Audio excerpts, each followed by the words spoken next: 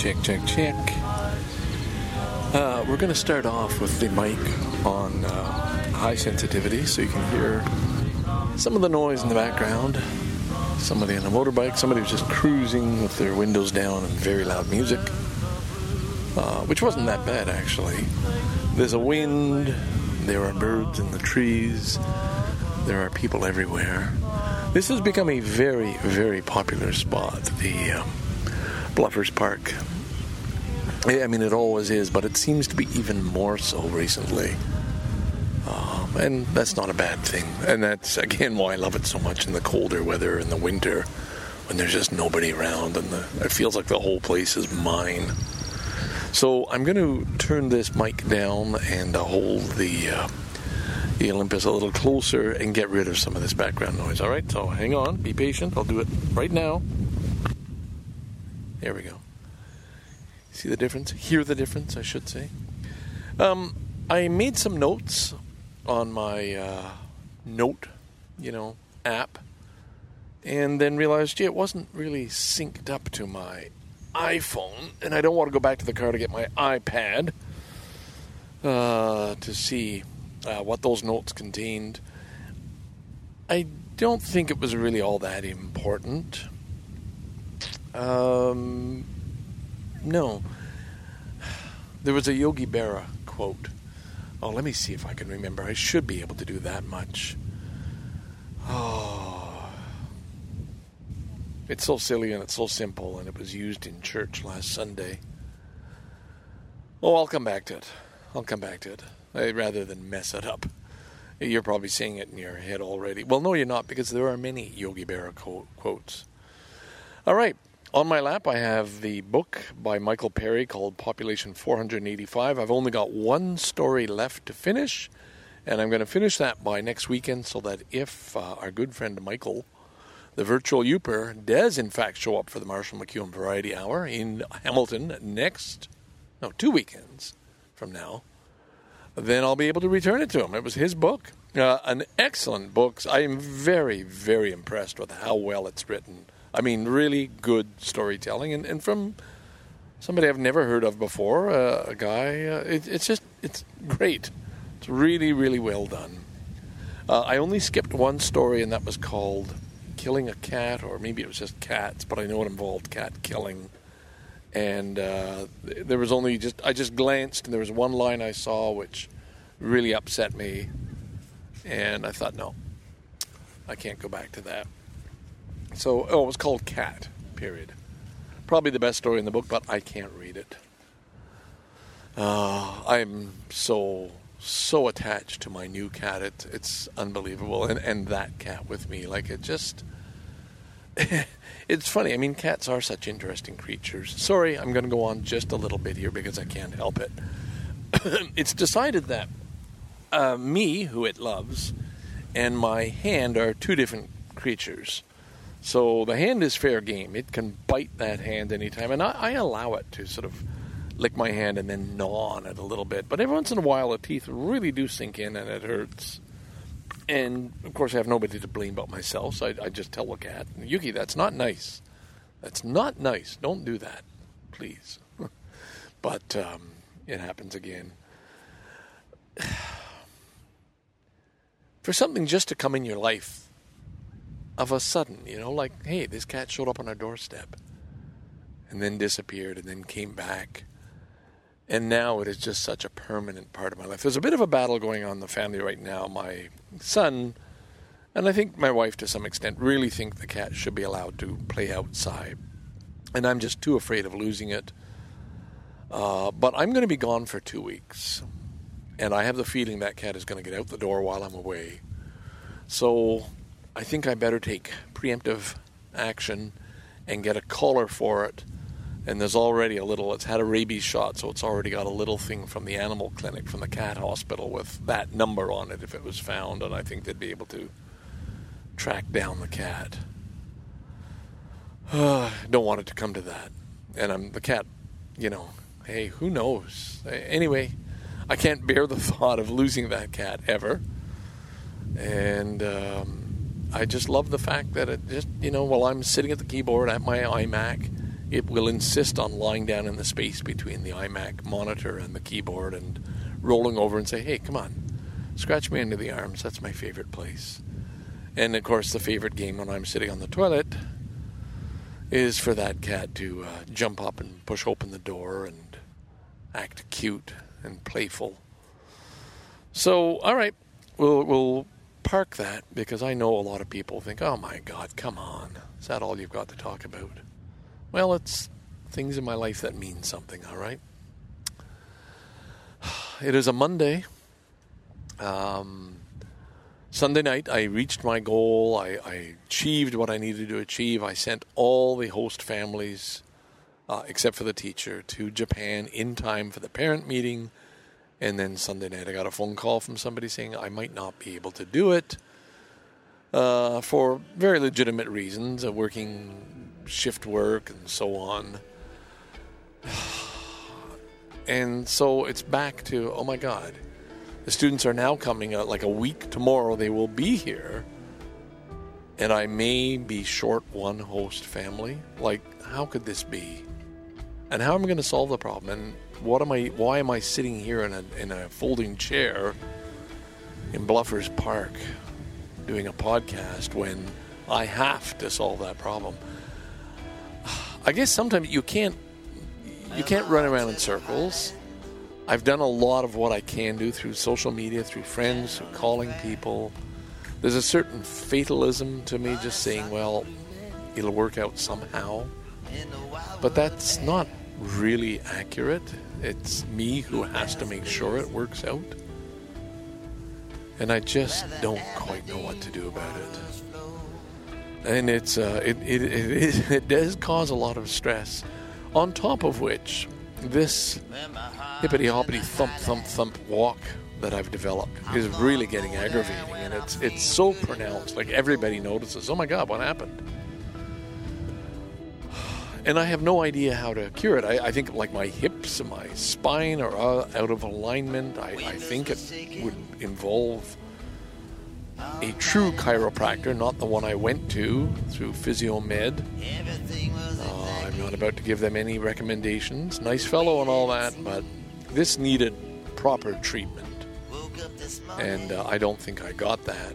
And now I'm worse off than I've ever been. Maybe this was related to the sciatic nerve pinch that caused the leg to be in acute pain. Now the pain is gone, which I'm partially giving credit to the acupuncture, which I go back to tomorrow.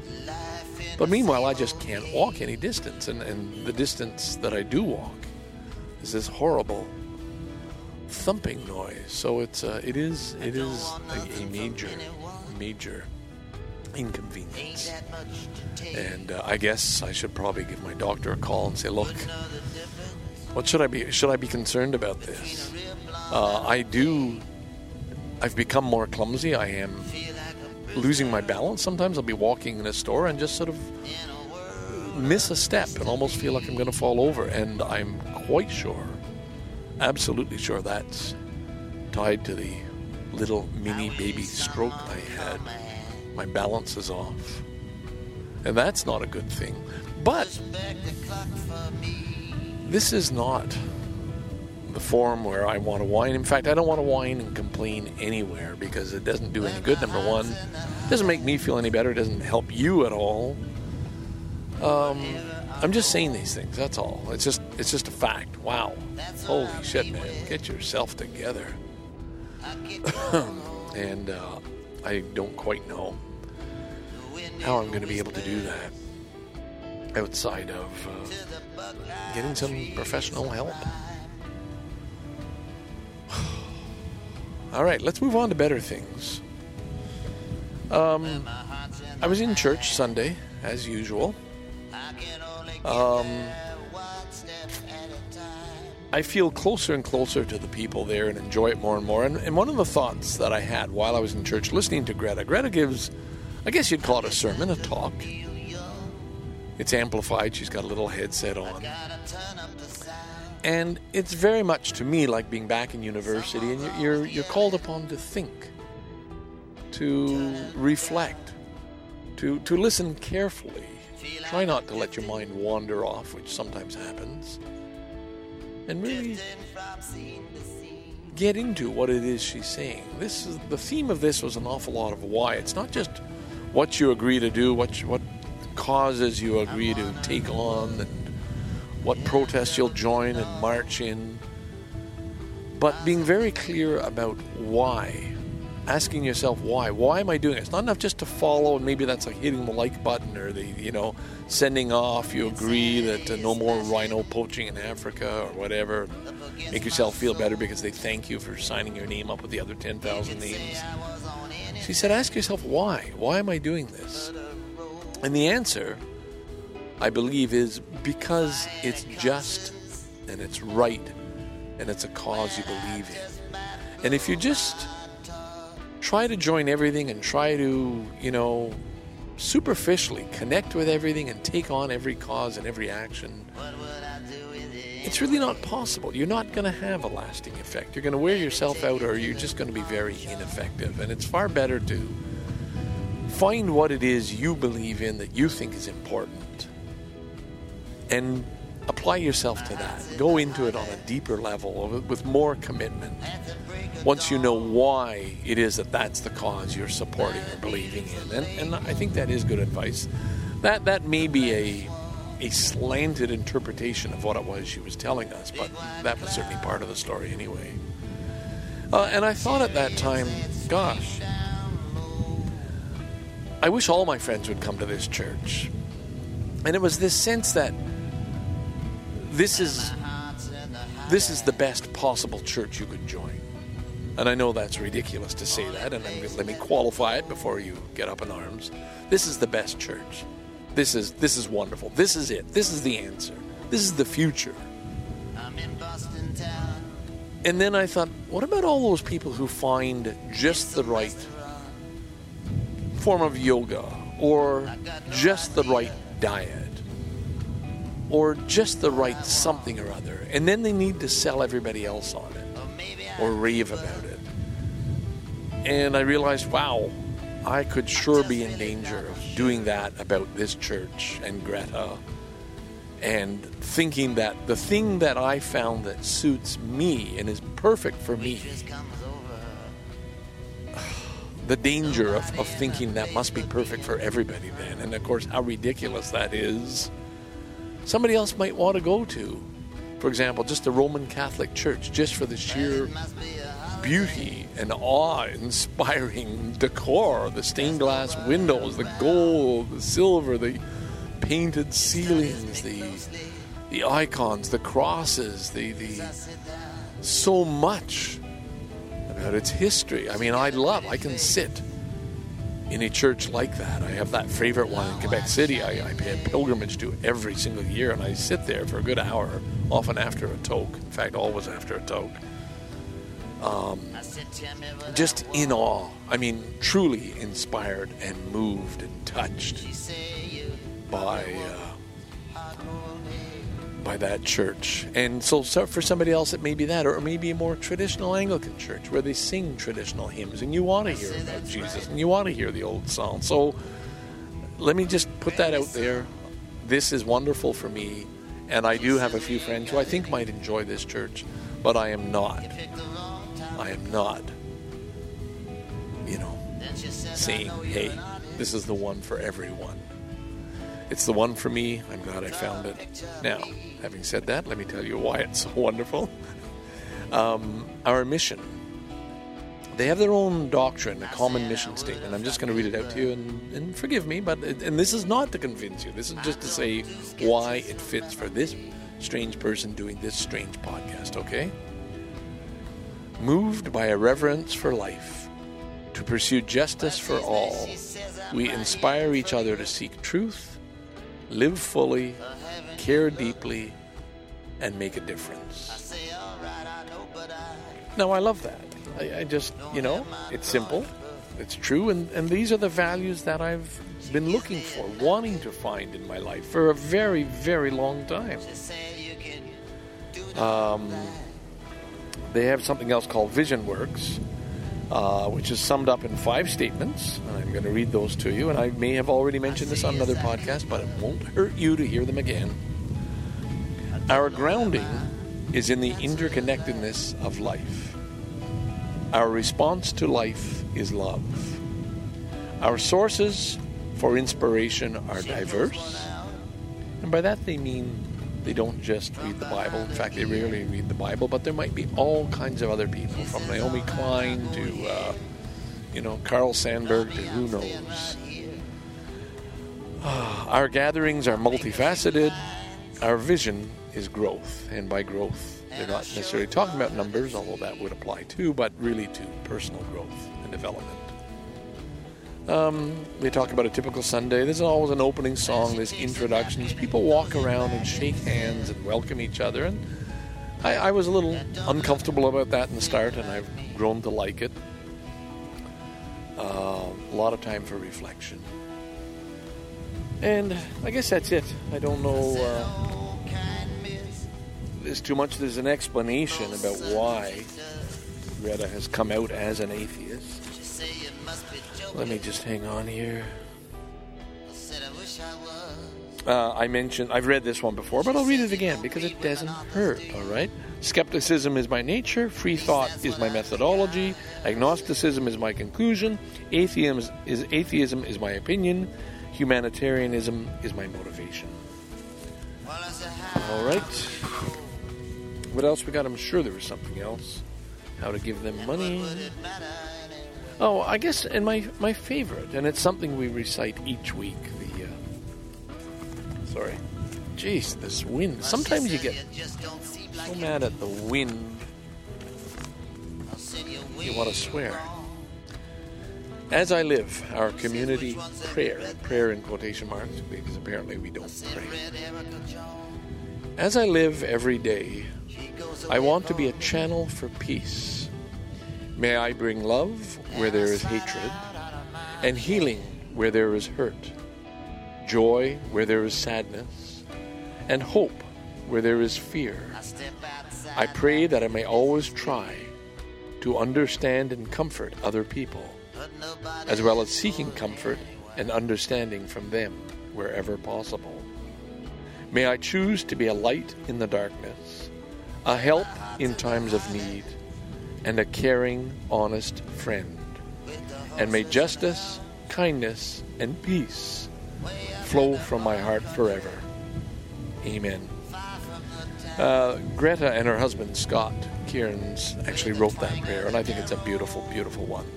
And I have no trouble at all reciting that every week.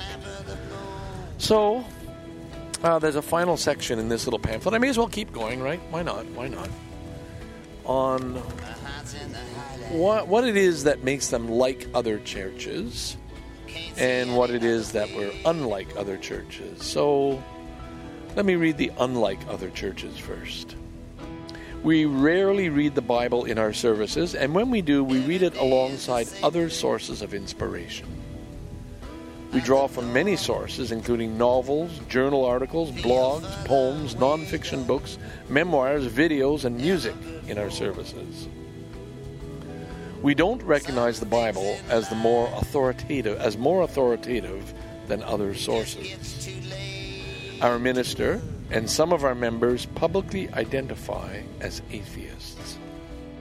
We don't pray together, but instead share our cares and concerns with each other to help bear each other's burdens and celebrate each other's joys. So that's why this is a little unlike other churches. Do you want to hear why they are like other churches? I suppose I should. We gather weekly to sing, share, ponder, cry, laugh, and eat. We have an outreach committee that helps folks in need in the wider community. We have a chancel guild that decorates the space. We contribute as we are able, financially and otherwise, to support the work we do together. We mark the passage of time with rituals that help us celebrate and find meaning in things. We have members and leaders from diverse places, races, sexualities, genders, economic backgrounds, and we try to respect each other. We have special services throughout the year that mark the passing of seasons and help us retell important stories. That's how they are like other churches. All right, I guess I'm going to put this thing away. I had this discussion with my wife and my son, and both are adamant, 100%, that she should lose her church. Greta, if she's an atheist, she should not be leading a church, and either the church should be closed or they should have another minister in her place. And I gave up arguing. I was getting very annoyed with them for not seeing the way I see it, that this is the future, this is the hope for the church. If the churches are going to last at all, you need people who are free thinkers ahead of the traditional dogma and rituals that serve people, some people, but really haven't adapted to the times and the way organizations, groups like humanists have moved and are growing. But they don't see it that way. No. A church, you have to read from the Bible, and you have to believe in God and Jesus. Boom. That's it. End of story. So they will not be coming with me to any of the services, nor will I try and convince them otherwise. Wow. Oh, sorry. 21 minutes. Well, I guess that's what I gave you, and I guess that doesn't leave room for too much more, but to me that was important. It is a part of my life that I'm enjoying and I believe will continue to enjoy and even become more and more involved in. So I'll let it go at that. This is Ken, sometimes known as the Scarborough Dude. Looking forward to the camp and travel portions of my study tour when all my work is done, or most of it anyway. The rest is easy, just interviewing the students and making some plans, and hoping I'll be able to walk enough and be ready, and that when the students arrive, all their host families will be in place and give them the good, kind care and love that I've come to expect of the host families I've always had in the past. And there we go. I'll give you a song. Oh, I may be, just for the record, this may be a little bit Dylan heavy. It was 50 years ago. I was very proud of the CBC to talk about, number one, reasons why medical marijuana is a good thing. They did a show on that. This is our national broadcaster doing this. Thank you. And also on the same Sunday, that was yesterday, also a very good documentary on Dylan, going electric 50 years ago and pissing off the traditional folk singing crowd. So I think I owe it to Dylan to play some of his tunes here. So that's probably what you're going to hear, because I love me some Bob Dylan. Bye for now.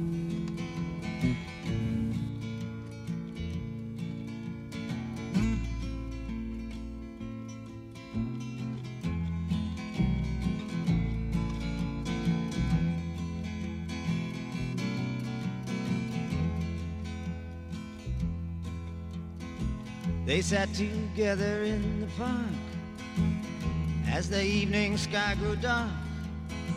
She looked at him and he felt a spark tingle to his bones.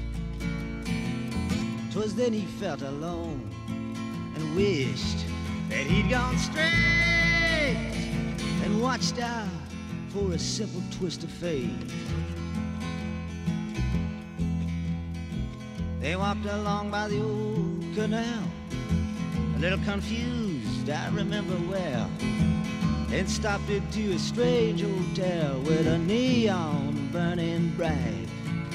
He felt the heat of the night hit him like a freight train moving with a simple twist of fate. Saxophone someplace far off played as she was walking on by the arcade, as the light bust through a beat-up shade where he was waking up. She dropped a coin into the cup above a blind man at the gates and forgot about a simple twist of fate.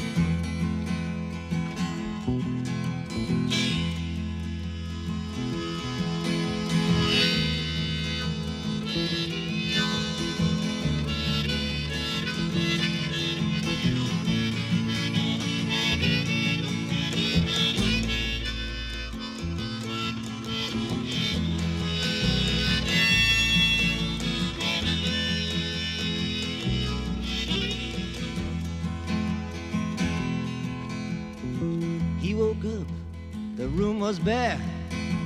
He didn't see her anywhere. He told himself he didn't care. Pushed the window open wide. Felt that emptiness inside, to which he just could not relate. Brought on by a simple twist of fate. He hears the ticking of the clocks and walks along with a parrot that talks.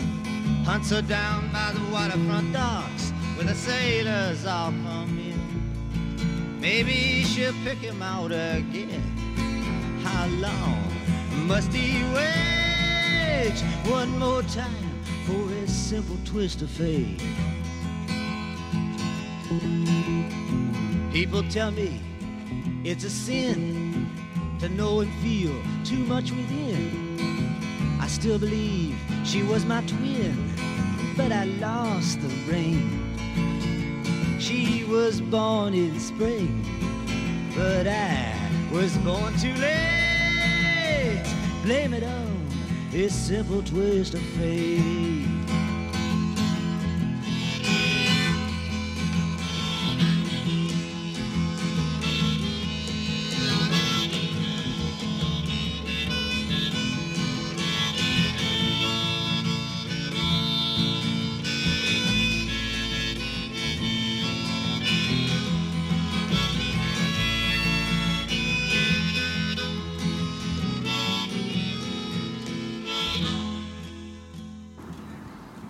Check, check, check. Welcome back after that song. Must have been a Dylan. I don't know which one it was. I did pick out my 3 favorite Dylan albums that I know well and I treasure. Blonde on Blonde, Highway 61 Revisited, and Nashville Skyline. Love those 3 albums. And, of course, I've got a lot more, including recent stuff. But anyway, I'm going to pick and choose songs. You will hear them here. Celebrating one of our great... I was going to say our. Is it our? If he's American, is it still our? Look at all my heroes. Dylan, Kerouac, Henry Miller, Timothy Leary. They're all American. And that's okay with me. It's Western civilization, Western culture, I guess. Did I give the date? The 14th of July. So a week today, I will be riding the new Pearson Express, or what is it? UP Express, Union to Pearson, train for the first time to get out there and wait for my students to get in from Japan, and then find the charter coach and get them back in to meet their families and host families. Then take a picture, make a couple of speeches and announcements, and just get things in motion for the next crazy 10 days. And somewhere in the middle of that, I'm going to try and make it to Hamilton for the Marshall McLuhan Roundtable discussions. I can't miss that. So, as of today, I still have one teacher not placed, and one girl in kind of an iffy situation, which we have to straighten out somehow. But nothing we can do about that. Today's chores were just to update some of my paperwork and print off confirmation sheets for the buses that I charter every summer. Make sure I got the right, form in case the bus doesn't show up on time, the school bus. And then pre-ordered 44 shawarmas for my girls. That was nice. I go to the same guy my son told me about, Nasib, a wonderful man, and he knows my wife. He knew my son. When he went to Wexford, my son used to go there for lunch sometimes.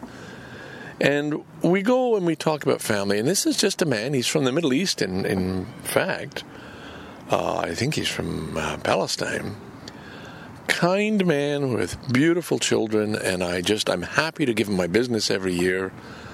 I was happy to meet his children and his wife, and it's always pleasant smiles and a pleasant talk, and I feel so good when I go in there. And maybe that's just me feeling good because I'm, being nice to somebody from the Middle East. I hope it's not as base as that, but I don't think it is. I think because I am a nice person, and it makes me feel good. But the thing is, it's mutual. Like, he's happy to, hey, how are you doing? Ask me about my son. And so it's always a nice exchange. Knife exchange, oh my God. And my wife has been there too and knows him. And it's...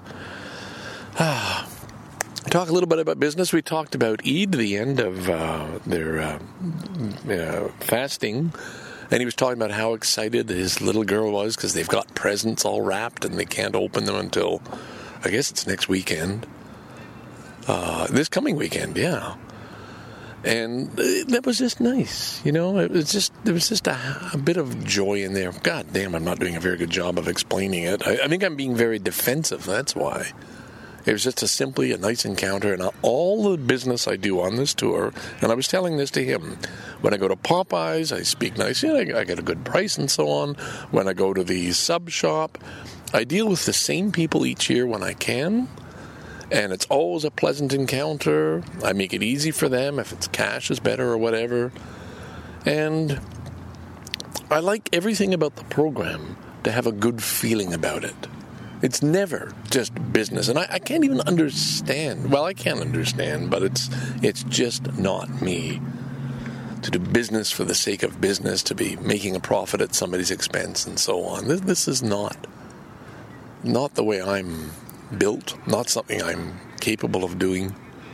And it's just everybody's happy on these things, and it's great. It's just great.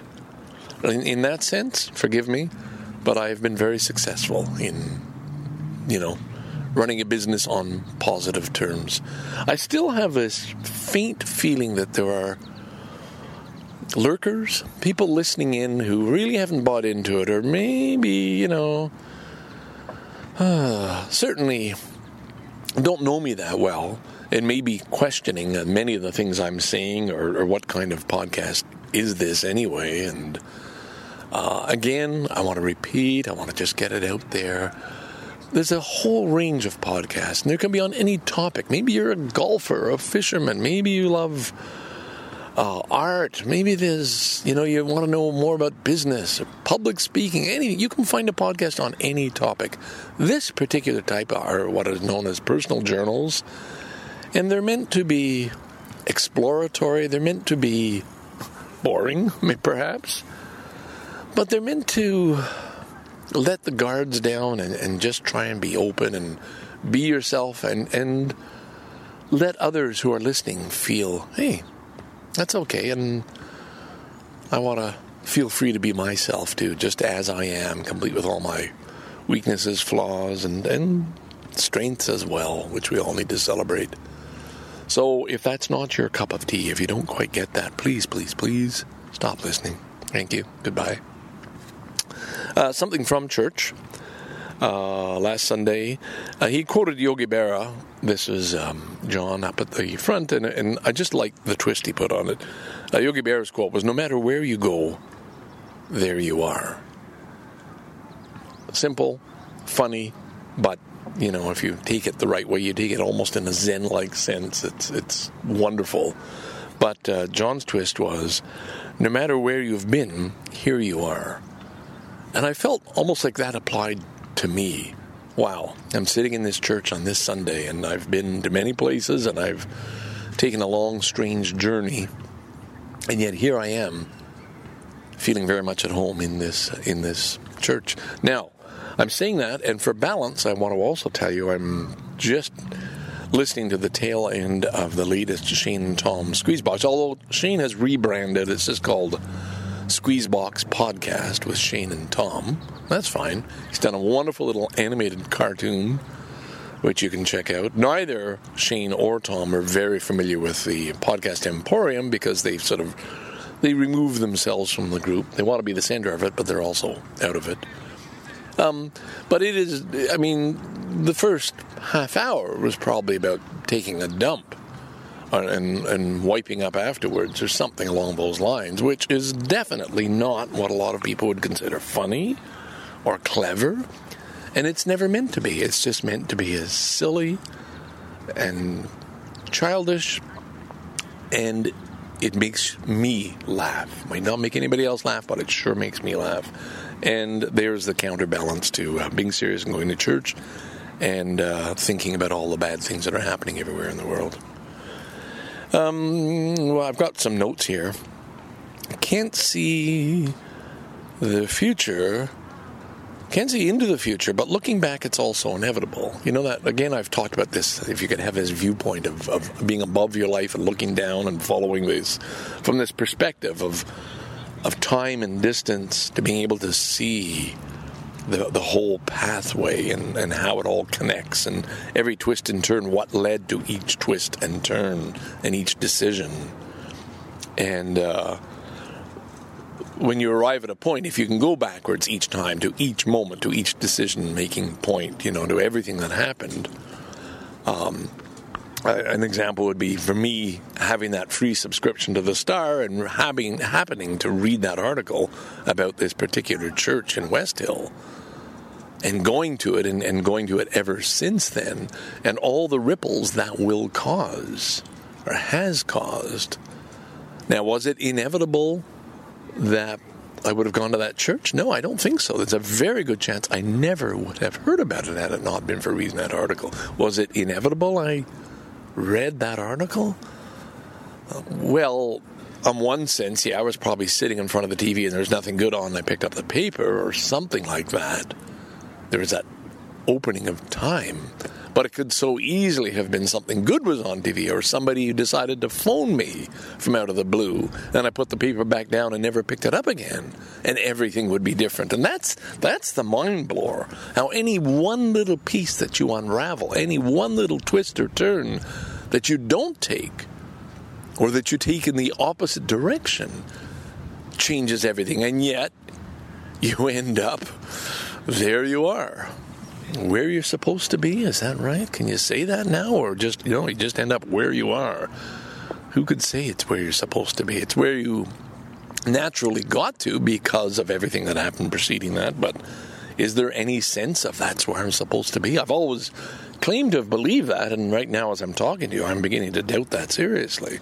I just happen to be here. Why today? Why am I sitting in the park in Thompson Park talking to you right now? Because, God, I just feel a need to get some of this crap out of my system.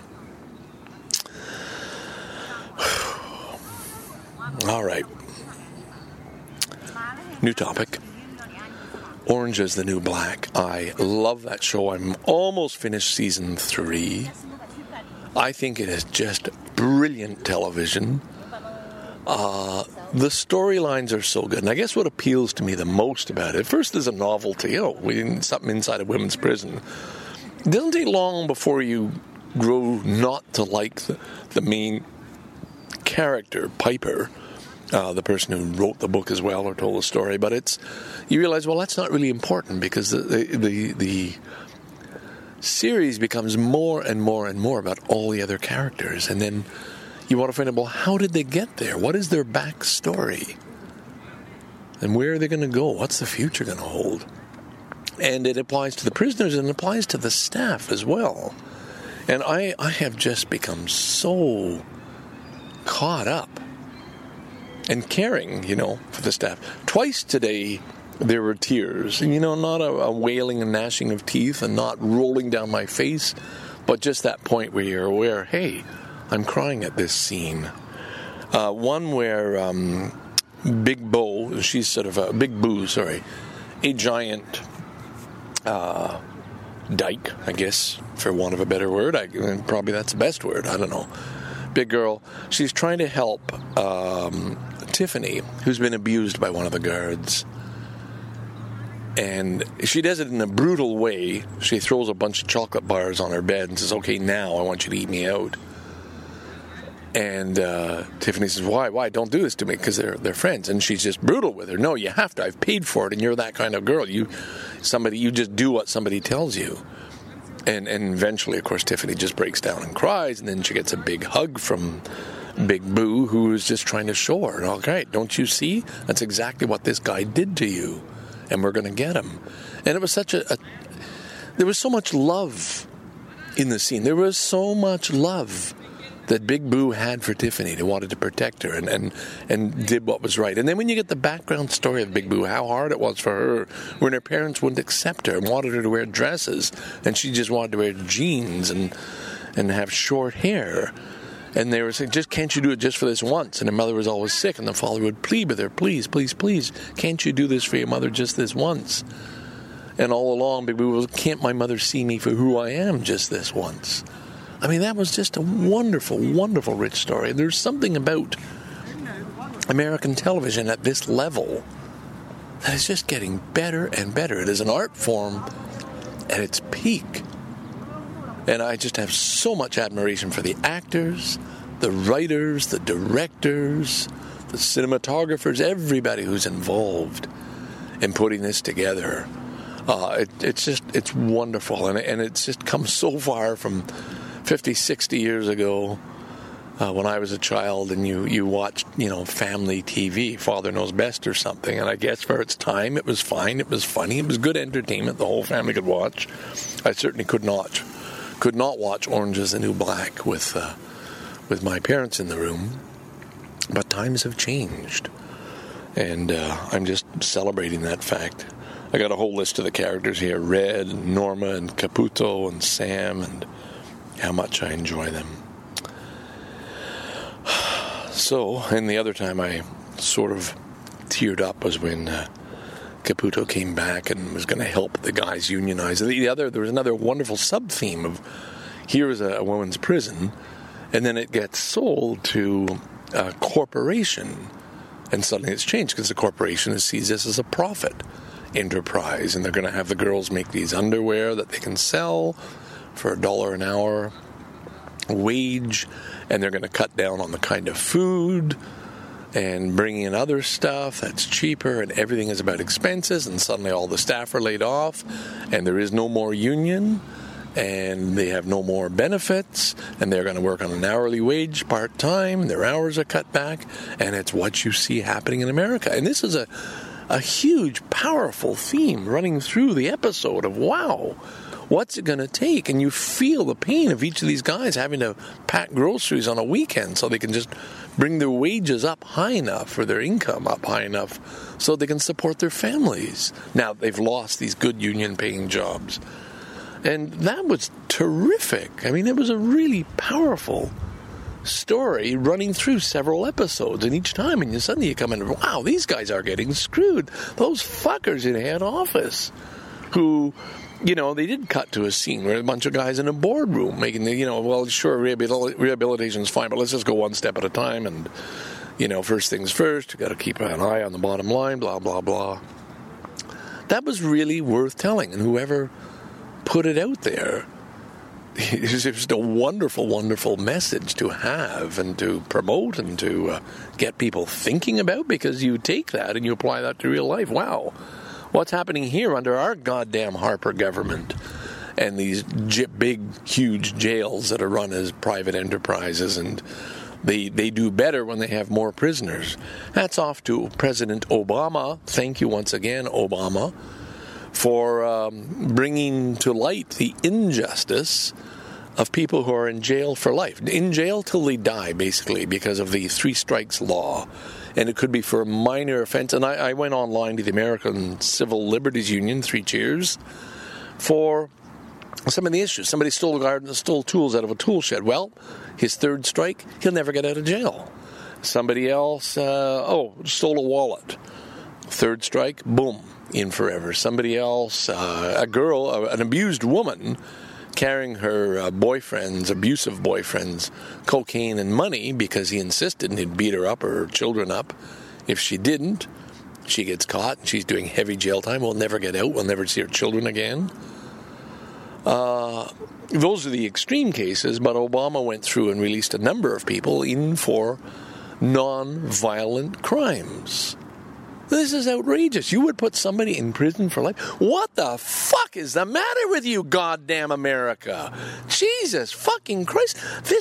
So many of us want to believe this Walt Disney version of this is the wonderful, best, freest country in the world, and we know it's not, and it never has been, but we still want to have some hope that, with all that intelligence, with that sort of rover shooting past Pluto, and all the wonderful things that have been achieved in America in technology and innovation and medicine and science, with the brilliance and the freedom that's in America. Surely it can apply all across the board.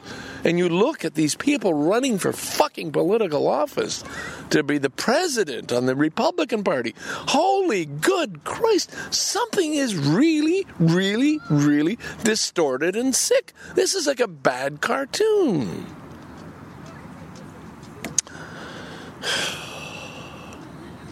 That's what good shows like Orange is the New Black do to me.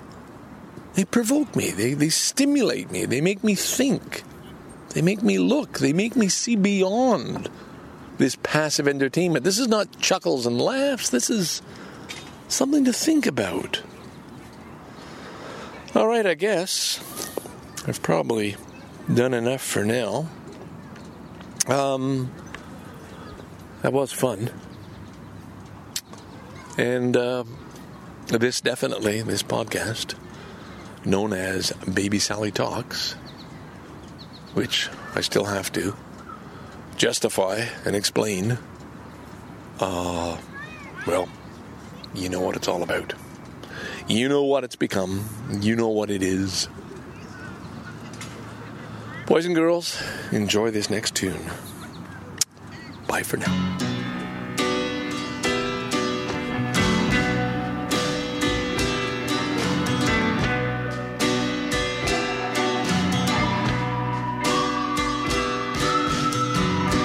Walk into the room with your pencil in your hand.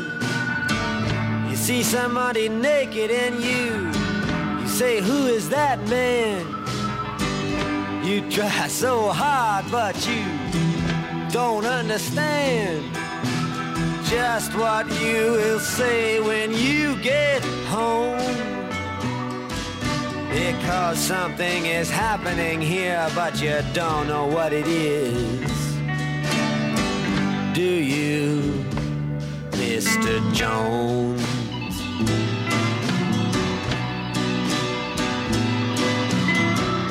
You raise up your head and you ask, is this where it is?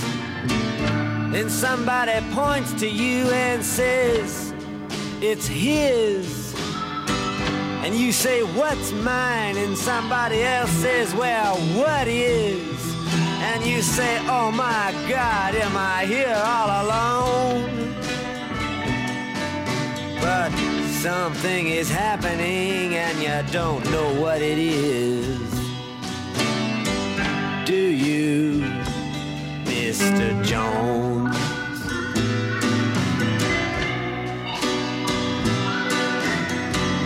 You hand in your ticket and you go watch the geek, who immediately walks up to you when he hears you speak and says, how does it feel to be such a freak? And you say, impossible, as he hands you a bone. Something is happening here, but you don't know what it is. Do you, Mr. Jones?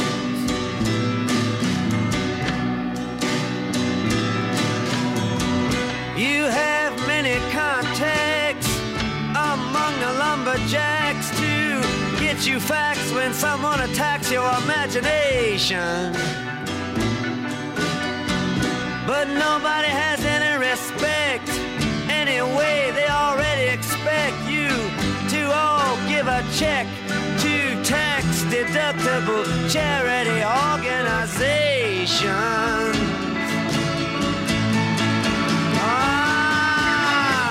You've been with the professors and they've all liked your looks.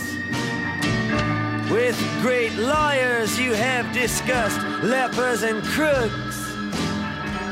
You've been through all of F. Scott Fitzgerald's books.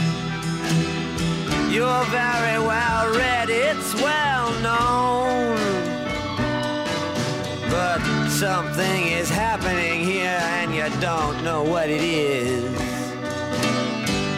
Do you, Mr. Jones?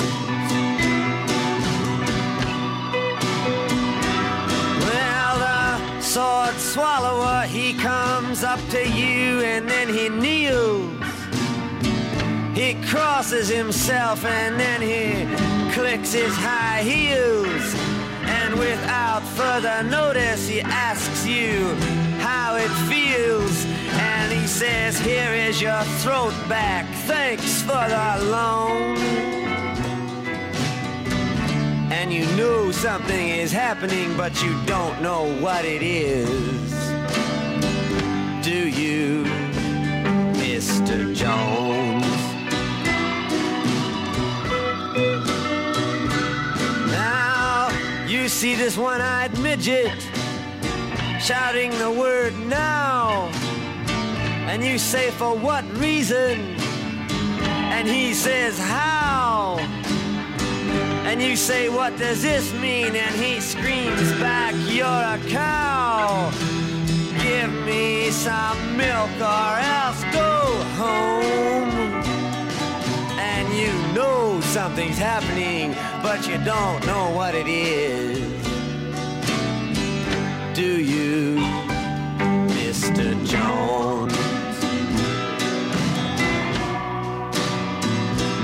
Well, you walk into the room like a camel, and then you frown. You put your eyes in your pocket and your nose on the ground. There ought to be a law against you coming around. You should be made to wear earphones.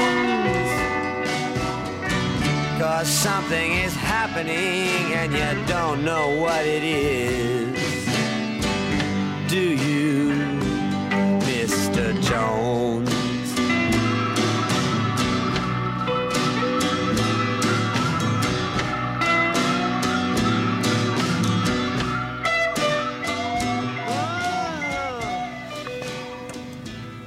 There we going.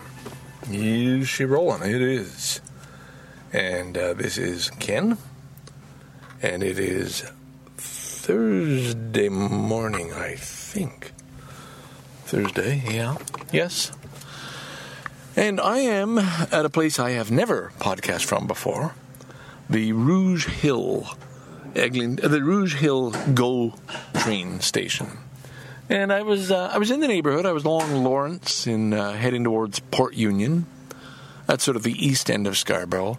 Visiting a host family, the newest, latest host family that I have for one of my students. The one last piece of the puzzle I needed to find and fit in. And it was just a wonderful visit. Such nice people. And it's the part of the job that I can say I'm good at, just chatting with people and going in and sitting in the living room. And I think there's a level of comfort that I have. It's helped, of course, when they have a beautiful old cat that I can play with and talk to. But it's human interaction. There's warmth, there's care, there's kindness. There's the things that do mean something to me that wouldn't have meant as much maybe when I was young. No, that's not true. I think they always did, but the focus is a little different. And this was good. Now, before I go any further in that direction, I want to jump onto something that's affecting me, and I don't think it should be bothering me the way it is. It just seems crazy that I'm still this way, and that is being affected by what other people are doing or other people's successes or something that makes me compare myself to somebody else and then come out on the losing end. I don't do it when I'm out on the winning end. Oh, I'm better than him or her, or I can do that and they can't. Ha ha. It only works this way when somebody else says something, does something, and I compare and I think, oh, I can't do that, or I'm not as good at that. It's nuts. It's stupid. It's pointless. It's childish. It's something you do maybe when you're very young and insecure. Why in the world would I feel that way at this age, it's beyond me. It really doesn't make sense. But I'm guilty of it. I can't even give you a specific example. Sometimes it goes back to, I'll see a picture of a parent and a happy child doing something together, and then right away it's the old, oh my God, I should have done more of that with my children, and gee, I wasn't as good a father, and those kids are going to love their father more than mine will love me, and that is one whole area. God, it's annoying. And I really do have to eventually get to the point where I can just park that, but I can't. I'm still doing it. And it's a theme, if you've listened to other episodes or the Dixon Janes episodes, you will hear repeated continually of my failures as a father, for example. And I know other people may feel this way themselves, you know. And I think you have to compare, okay, well, what was your own relationship with your own father like? And was yours any better with your children? I don't know about that. I think I'm certainly closer to my children and more relaxed with my children than I ever would have been with my own father or him with me. Wow. That was a very short Via Rail train whistling through on the same tracks here. We're right on the edge of Lake Ontario here at this Rouge Hill GO station. So, I guess maybe not much more to be said other than me owning up to that. What else do we have to get into? I'm ahead of the game. I wanted to put this podcast out soon. I already chose the Dylan tunes that I'm including. And I just kind of wanted to be done with it. And yet at the same time, I'm thinking, but dude, oops. But Ken, you haven't given them anything solid. You haven't given them anything real. And I guess that's another little thing I'm still dealing with, is that I did reach the point when I was doing the Dixon Janes podcast of not caring so much. Like just, boom, let it go. Hey, it is what it is. That's what you get. And I think because this is new, I'm still struggling a little bit with this to think, oh, well, I've got to make it worth their while if they tuned in and they listened. I have to give them something solid that they can walk away with. On my lap here, I have the Story of Canada, that same book, and I'm really enjoying it. I've just finished the part where they won the Battle of the Plains of Abraham, you know, that England is now in control of this whole part of the continental North America, except for, at this point, for Louisiana. And they're just wondering, well, what do we do with it now? How do we make something out of these provinces? They had kicked out the Acadians, the French, and now they're not populated enough. They've got to start filling up Nova Scotia again. So it's this whole. It's just a wonderful story. It's so. I was going to say unpredictable. I mean, we know the history. We know how it turned out.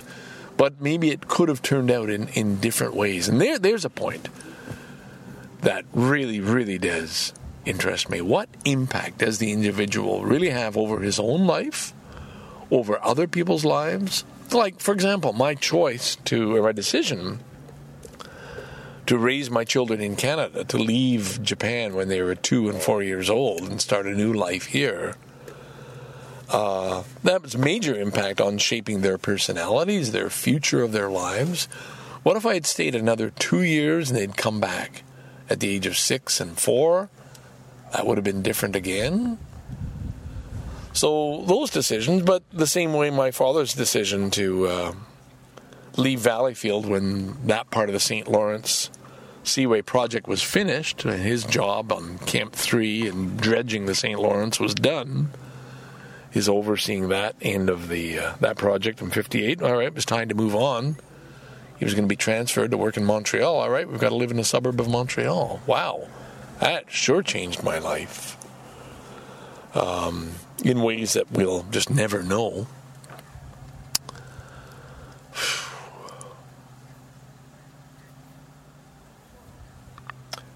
much further to go on. I mean, I guess I should have planned a topic, but again, I like this idea that no, I'm on the spot. The recorder is going. Hey, they're listening now.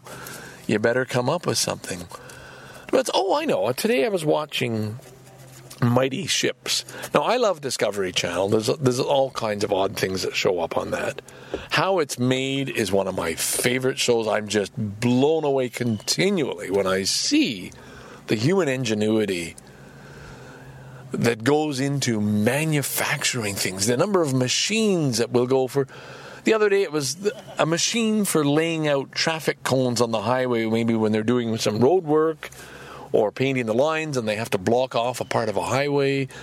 In the old days, there'd be somebody sitting in the back of a truck dropping these cones, and now they had this incredibly computerized machine that knew exactly how far to pace them and how fast to go, and this huge, incredible expense to do, including the same machine being able to use to scoop them all up and put them back into these rotating racks. Amazing. The cost of designing, of manufacturing, and yet, at the end of it, for sure there's a few humans who are out of work now. Now, not that was a great job, planting traffic cones on a highway, but over time, the economics would dictate, hey, it's cheaper to have a machine to do it, even though we had to invent this and design this and build this and so on.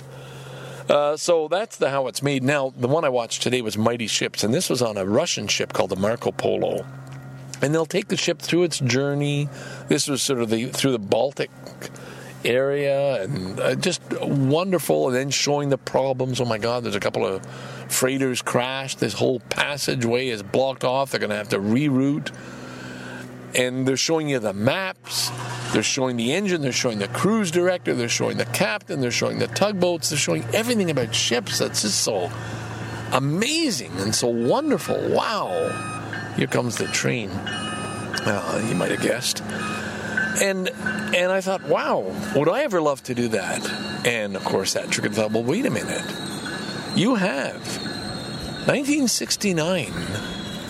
You left from Greece, from the port of Piraeus, on a Turkish freighter called the Karadeniz, heading for, I guess this would have been January 1970, heading for Naples, Marseille, and Barcelona. Wow, a Mediterranean cruise, $30 on a small Turkish freighter.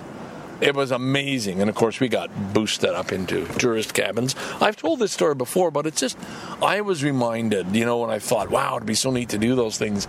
How many people actually get to travel on freighters now? Yeah, you can do it.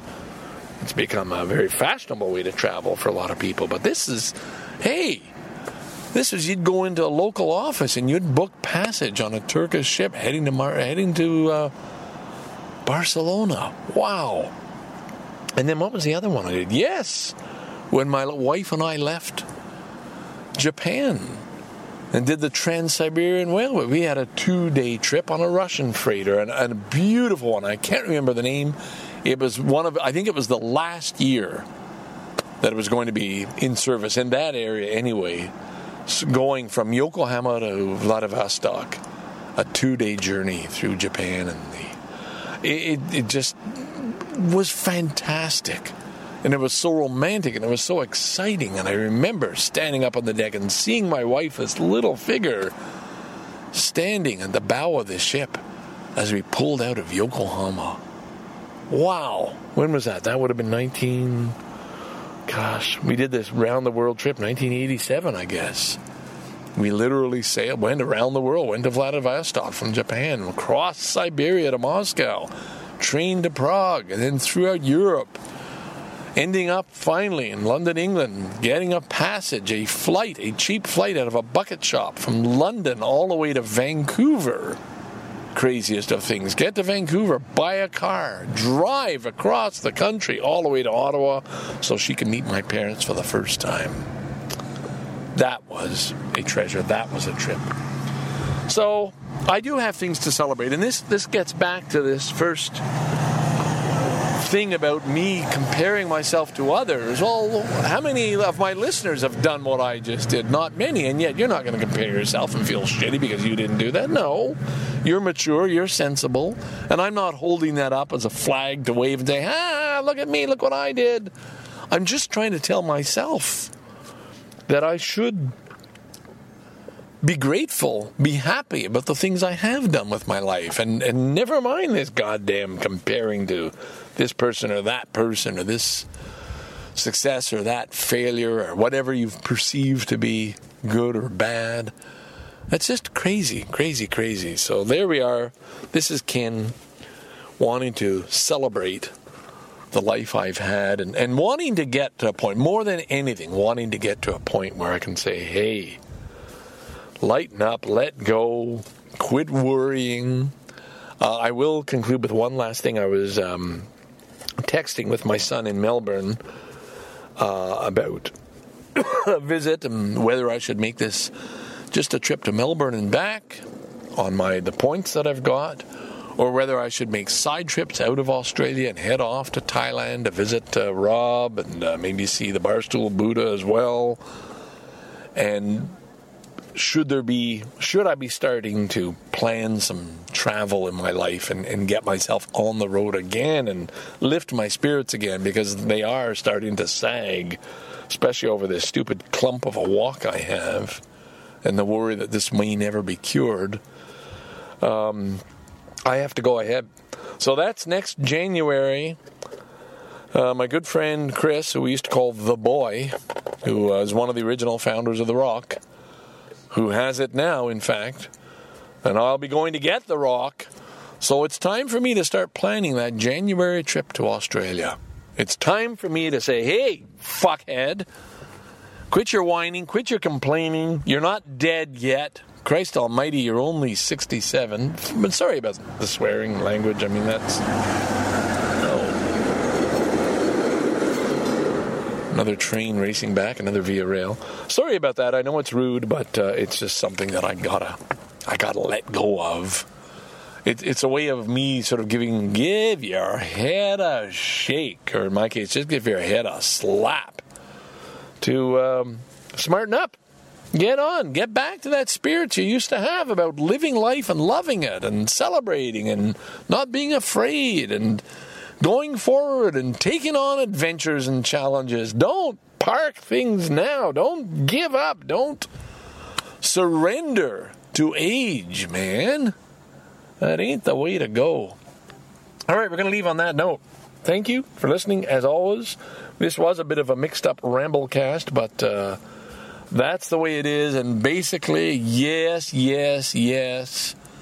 call it what you like. This is basically a old-style Dixon Janes podcast. Thank you, friends. And hey, many of you I'm going to see in Hamilton in a couple of weeks. That's great news. So bye for now. This is Ken, signing off. Enjoy the last two. Bye-bye.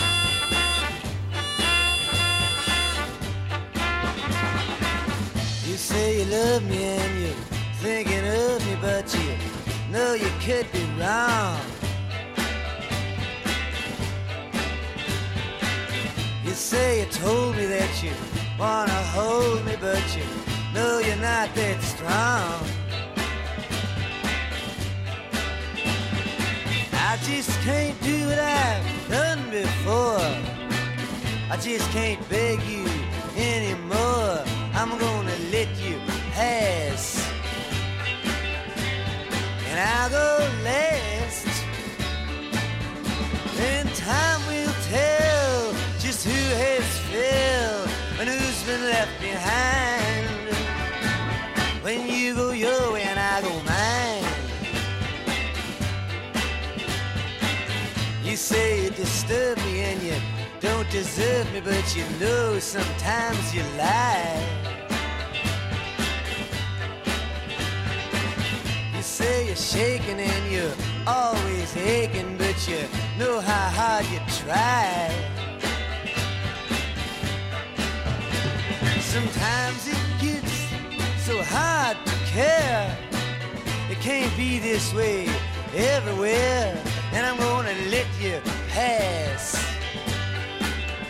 Yes, and I'll go last. And time will tell who has fell and who's been left behind. When you go your way and I go mine.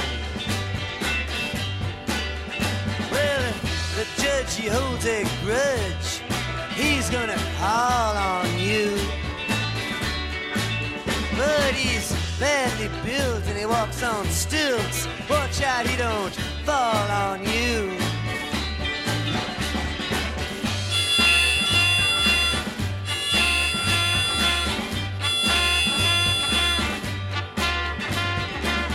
You say you're sorry for telling stories that you know I believe are true.